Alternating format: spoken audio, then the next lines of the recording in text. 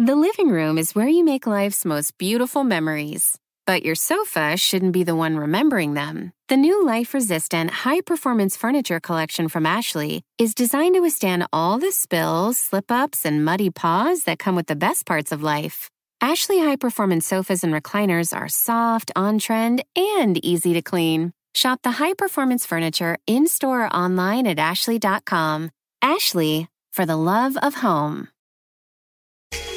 Hi, my name is Lewis Howes, and welcome to the Daily Motivation Show.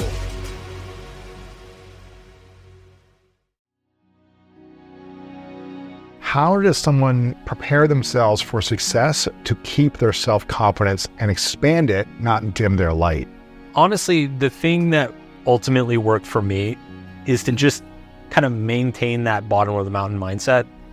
You know, there's like a famous cliche about, you get to the top of the mountain, you realize there's a taller mountain behind it, and so it's like figuring out what that taller mountain is, right? And a lot of times you just invent it. Like, you just pick something out of thin air. You're like, you know what? Like, I'll make this my mountain, right? Yeah. And because there's a certain amount of freedom and maneuverability that comes with seeing yourself as a beginner, seeing yourself as somebody who doesn't have anything to lose or doesn't have all the answers. And for me, it's been psychologically very, very beneficial to find a way to keep that and not put all of my identity and self-worth into that, because if I did that, then I'd be terrified to get out of bed in the morning. So when you were saying that, for those just listening, you're pointing at the book. Yeah. Putting your self-worth and identity into the success of the book. Yes. Right?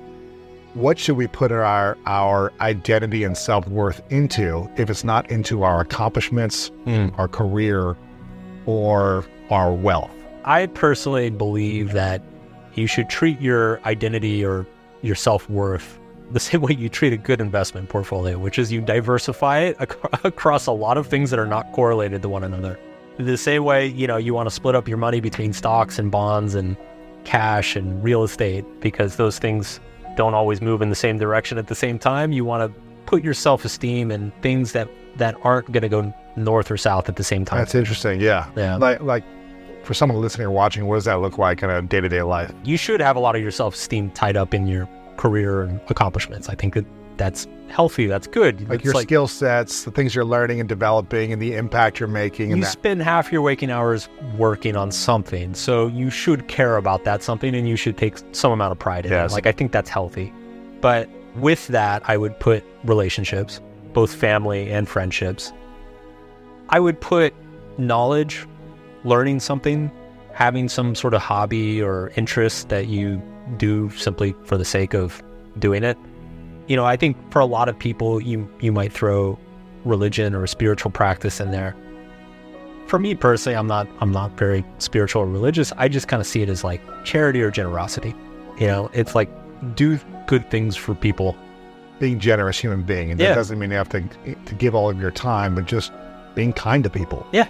Opening the door, being courteous, being appreciative. Or, volunteering, helping somebody out, whatever. I'll speak from personal experience here. Whenever I was in challenging intimate relationships, it didn't matter how successful my business or how talented I was as an athlete. I always felt like my self-worth was a lot lower if my intimate relationship wasn't successful, or if it was up and down and emotionally challenging too much. Sure. I don't know if that's just me, that I was just really bad at them, but how much do you think our intimate relationship is tied to our self-worth? It's funny because I think it's a little bit of a chicken and the egg thing, where people tend to struggle in their intimate relationships because they don't have a lot of self-worth outside of their intimate relationships, right? Yeah. And so one way you solve that is finding self-worth outside of it and building that identity for yourself, and that tends to help you generate better relationships, which then also give you a lot of self-worth. So it's interesting. I feel like intimate relationships, they drive happiness more than any other thing. More so than career success, more so than money, more so than hobbies or friendships or whatever. It's generally when you look at all the data on happiness, it's how good are your relationships? If they're good, you're probably a happy person. And if they're not good, you're probably not happy. And those two statements are going to tend to be true regardless of whatever else is going on in your life. But I think when it comes to self-esteem, self-worth, I do think there's a large component of it does seem to be driven by feeling useful in some way, feeling competent, feeling that you're able to do something in the world.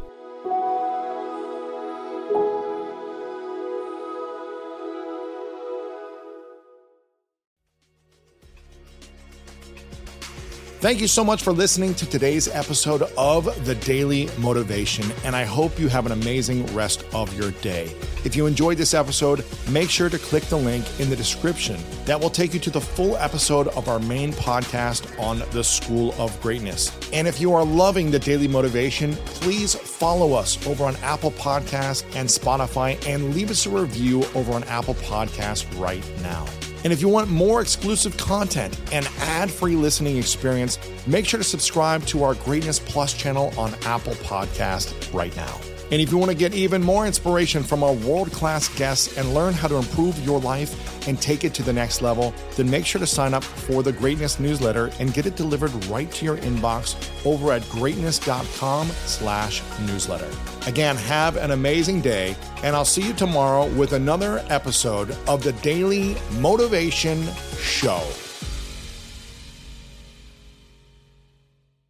Did you know that more than 113,000 children are waiting to be adopted from foster care?